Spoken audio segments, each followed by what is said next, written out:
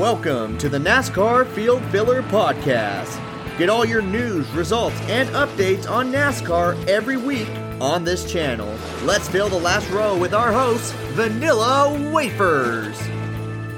What is up, everyone? Hope you're all doing well. Welcome to the back of the field. This is Vanilla Wafers, and thank you for tuning in to the Field Filler Podcast. Like I said, we were going to be doing week-by-week episodes. However, today we're not going to be talking about the news. We're not going to be talking about fantasy picks because there's no races here. Instead, we're going to do something that I think a lot of you suspected that this podcast would be when you first saw it, but then you realize, oh, this is just some weird smuck from Nevada who's just talking about NASCAR. Well, today we are going to talk about a field filler.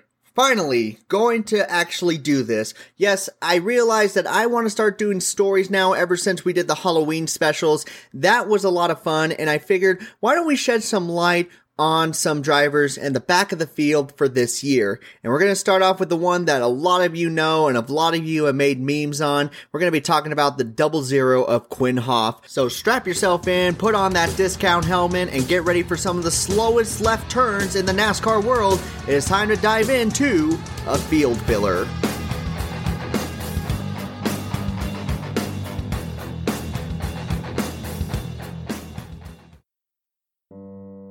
It has been years since we've had a field filler that has caused as much news and controversy as Quin Houff in the 00 Starcom Racing Chevrolet did this year. Quin Houff at the beginning of the year went from a forgettable rookie to a downright racing meme in a matter of weeks. Was it because he failed a drug test, said hateful words to other drivers? Well, neither. He just made so many bonehead moves in the Cup Series that NASCAR fans couldn't help but poke fun at the rookie from Virginia. So who is Quin Houff, and what did he do to become one of the most infamous drivers in recent memory? Quin Houff was born in September of 1997 in a little small town northeast of Charlottesville. Houff started his racing career at the young age of 8 in go-karts with his dad.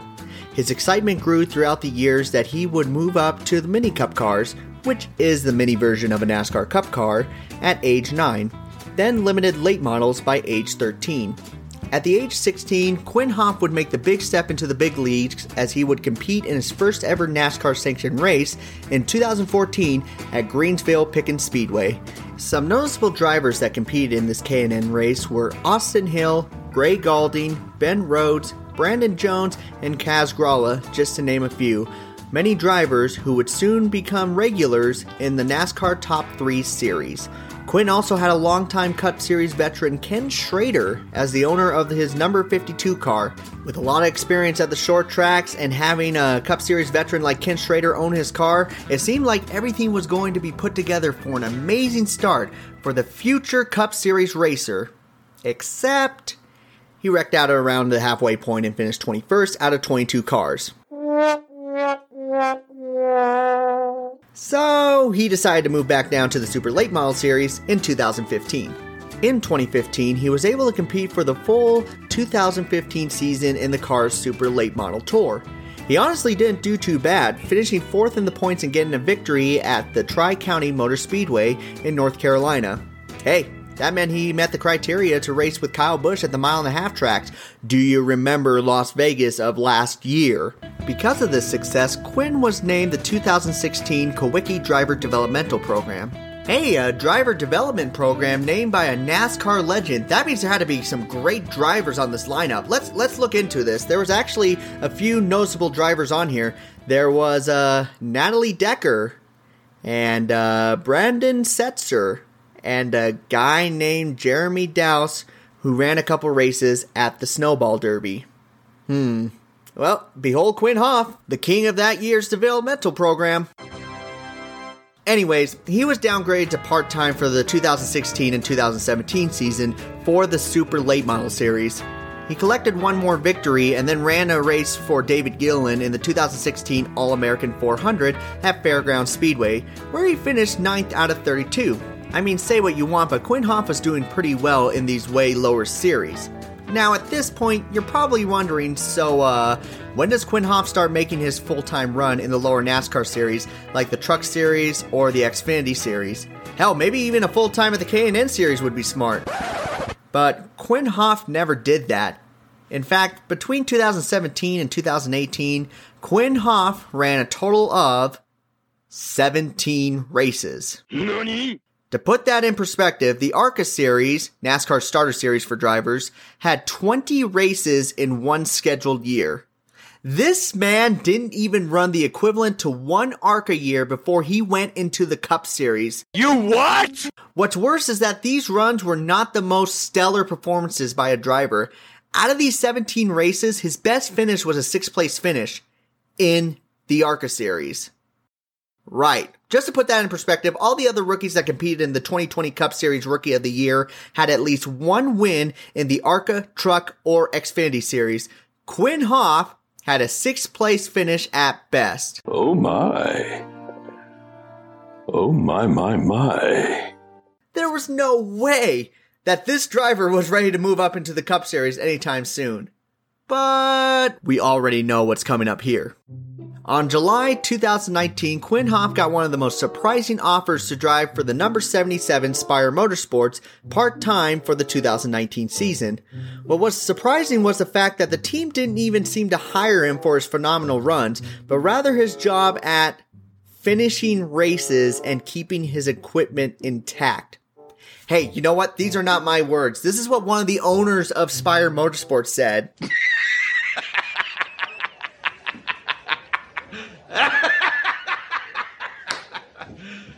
You serious? Yeah, this sounds pretty damn stupid for a newly formed team who just bought the charter and cars from Furniture Row Racing, a team who won a championship in 2017 but shut down at the end of the 2018 season. How did they go from that to this? Forget it. Smooth brain, ladies and gentlemen, smooth brains. Quin Houff stated, "I'm looking forward to learning some new tracks as well as revisiting some others. I'm also anxious to see how these long 400 and 500 mile races will play out. I just want to go out there and put the cars where it needs to be because this is the top of the sport and I have to learn how these guys race in order to become a better driver myself." So how did Quin Houff do in his first season in the Cup Series? Well, his best finish in his 17 attempts was a 28th place finish at Charlotte where he finished 4 laps down. There was not one race where he finished less than 3 laps down. He had 3 DNFs, 1 for being too slow on the racetrack at Dover. His average finishing position was 33rd, and he finished 35th or worse 4 times. Oh dear, oh dear. It didn't seem like the Spire Motorsports experiment worked too well for the driver and team, but you know damn well that this is not where the story ends. Oh no. Because on November of 2019, Starcom Racing, a team that has been running full-time for the last 2 seasons at this point, with drivers such as Jeffrey Earnhardt, Landon Castle, Kyle Weatherman, and you know the ultimate field filler, Derek Cope, decided to tell their full-time driver of the 2019 season, Landon Castle, that he was getting the boot with peace and love, as the team said that they had commitments to Landon Castle that they plan to honor in 2020, which never really happened. Please, someone tell me what they committed to him this year. I did not see him once at the track with Starcom Racing. So why did they give him the boot, you ask? Because they wanted to give the part-time rookie full-time for the 2020 and 2021 season. At this point, everyone is wondering, what the hell do these teams see in Quin Houff? I mean, it's not like he's a horrible driver, but he hasn't really done anything that's too freaking phenomenal up to this point in any of the top series. However, when I decided to go to Starcom Racing's website and saw that the team's president, Matthew Kohler, who in his photo to represent who he is wearing the late Hugh Hefner suit, and the CEO, which is his brother, wearing a suit that is suitable for a high school junior prom, it all started to make a little sense. Okay, now I see why these guys just have no freaking idea what they're doing. So let's see if we're all caught up here. We have a driver with a resume that would make Natalie Decker look like a worthy candidate for a Cup car. Check. A team who is owned by 3 businessmen of a telecommunications company with the style of a man who fancies fedoras. Check. And a team where their best finish in the last 3 years in the point standings is 32nd. What's the worst that can happen?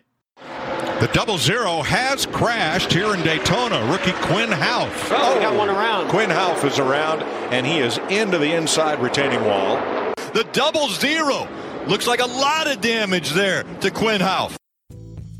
Well, let's get started with the biggest race of them all, the Daytona 500, which went as well as passing a kidney stone in the library bathroom, as Quin Houff wrecked out and finished 39th out of 40 drivers. Hey, great start there. The next 4 races didn't fare too well either, as he finished 32nd, 35th, 34th, and 36th, racking up already 3 DNFs in the first 5 races. Yikes. I wonder at this point if the Hugh Hefner wannabe was shitting himself, wishing he had Landon Castle back. However, he was able to get a slightly better finish at Darlington, where he finished 26th, only 1 lap down. Man, 1 lap away and he was going to finally feel what it was like to actually complete a full schedule race. So close. The next 2 races at Charlotte didn't pan out nearly as well, as he finished 35th and 32nd, multiple laps down. Easy come, easy go. The next week at Bristol, he would almost top his best finish of 26 by finishing 27th. However, unlike Darlington, where he finished 1 lap down, he finished 17 laps down and still managed to finish 27th. How the hell did that happen? Did everyone just give up about at the halfway point and said, screw it, we're only going to be doing 450 laps, 500, that is way too much. Congratulations, Quin Houff. Get your 27th place finish. I don't know. But the next 3 races, Quin Houff would return back to form, finishing 32nd, 34th, and 33rd. But then at Talladega, he was able to avoid most of the wrecks and finish 27th once again, only 1 lap down. So maybe he's starting to go up to the upside. He's starting to finish 27th or better. Maybe he's going to finally turn stuff around in the summer. But we already knew he wasn't going to be able to repeat a top 30 place finish in the next race, since this is Quin Houff we're talking about. And we were right. In the 14th race at Pocono, Quin Houff would wreck out of the race on the 19th lap and would finish in the last position for the first time in the 2020 season. He would slightly improve in the second Pocono race the very next day and finish a solid 31st. Hey, at this point, this is a slightly above average finish for the driver. But then he was able to have his best finish yet at one of the biggest races of the season, the Brickyard 400. It was nothing flashy as he finished 2 laps down. However, with a 23rd place finish, it would be the best run by the 0-0 team up to this point. Sadly, this slightly impressive finish would soon be overshadowed by one incident that would make Quin Houff a meme in the Cup Series. I think nobody could argue that it was a very poor decision. And yes, we do review every incident, of every race. We didn't speak to the driver last night, but we will before we get going again at Kansas. They've got to do better than that. I think that nobody could argue that that wasn't a poor one. At the halfway point in the 2020 season, in the 2020 O'Reilly Auto Parts 500 at Texas, Houff made a last-minute decision to enter pit road with only 29 laps to go. Nothing out of the ordinary, except he was in the middle lane going into turn 3 and 4, and then he dive-bombed inside, clipping the cars of Christopher Bell and Matt DiBenedetto in the process before crashing into the outside retaining wall himself. He was later on criticized by both Matt DiBenedetto and Brad Keselowski, who even proposed that NASCAR should add a regulation structure that would demote developmental drivers to the lower divisions should they commit a mistake similar to Houff's. This embarrassing mistake had the biggest names in the business consider moving Quin Houff to the lower series because of a lack of judgment call by the 23-year-old. I don't know if I've ever heard this rule be proposed about a Cup Series driver during the entire time that I've been watching NASCAR. During this time of this incident, there were a lot of NASCAR fans on social media honestly debating whether this proposal should be implemented in NASCAR or not. I mean, in some ways, it did make sense, but overall, we knew it would never happen. The proposal was eventually scrubbed and no driver got demoted, so Quin Houff was able to run in the Cup Series. Unfortunately, the only thing that most people remember from this incident is the fact that Quin Houff made such a bonehead move. During the second half, Quin Houff and the 0-0 team were able to score 5 top 30 finishes, 24th at Kansas, 27th at Michigan, 23rd at Daytona, 29th at Bristol, and a 28th at the Roval, finishing on the lead lap in 3 of those races. Hell, even had a top 15 finish at Talladega with a 13th place finish. However, with every top 30 finish, there would be 2 more finishes of 33rd or worse for the Virginia driver. And no one was looking at these impressive finishes that he was starting to rack up. Instead, all they can remember was that bonehead move that he did at Texas. In the end, Quin Houff and the 0-0 car would finish the 2020 season 35th in owner points with an average finish of 32nd. the worst the team has finished since the team went full-time in 2017. As far as the Rookie of the Year went as well, he finished in the last place over all the rookies, worse than Brandon Poole, who missed a few races throughout the year due to lack of sponsorship. And there you have it, a failed experiment once again by the Virginia driver Quin Houff, who finished 6th overall in the Rookie of the Year campaign and finished worse than all of the charter cars, except for the number 51 machine, who was ran by multiple experimental drivers throughout the year, thus ending an atrocious 2020 season for the rookie that was known as one of the worst field fillers in recent memory. Now, I don't want to see Quin Houff as an absolute lost cause in this episode, because he does have the capability to turn things around in the 2021 season. No, he's not going to be running in the top 20 on a regular basis or being a contender for the chase. That seems a little too optimistic for the Starcom racing team. What Quin Houff has the capability to do is finish next year in the top 30 in owner points. Now this seems like a tough feat to accomplish, but it is doable. In order to do this, Houff is going to have to score 400 points minimum in the 36 race schedule. Why 400, you ask? Well, Corey LaJoie in the number 32 car finished 30th in the points standings this year with 408 points, and with the next driver being nearly a full race behind, this seems like a safe spot to get a top 30 in owner points. Now, Quin Houff only scored 214 points. That's nearly double what he was able to do this year. But if he's able to finish on average 27th or better in each race next year, then he can achieve this goal. It's a little far-fetched, I know. But if this team can somehow make those top 30 finishes a common accomplishment in the 2021 season, then perhaps we can see this little team start making changes in the right direction. For now, we will associate Quin Houff as a field filler, but this could be the start of a rise for a driver out of Virginia that went from super late model cars all the way up to the Cup Series, where he could become an everyday contender in the top series. Only time will tell whether that statement becomes true, or if he's going to become another field filler lost in the back of the field. And that will conclude the story of the 00 Quin Houff machine in the 2020 season.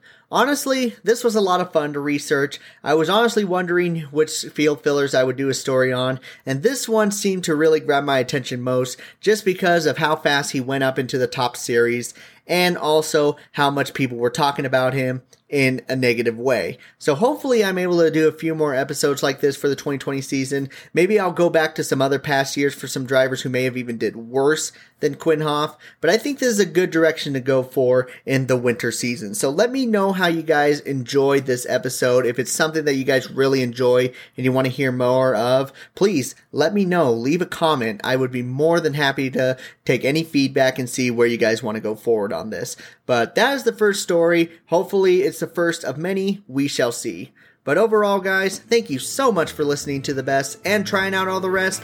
I have been able to fill out the last few remaining minutes of your time, so I'm going to take my car and pull it right on into pit road, collect my last place winnings, and I am out. So you all take care. This has been the Field Filler Podcast.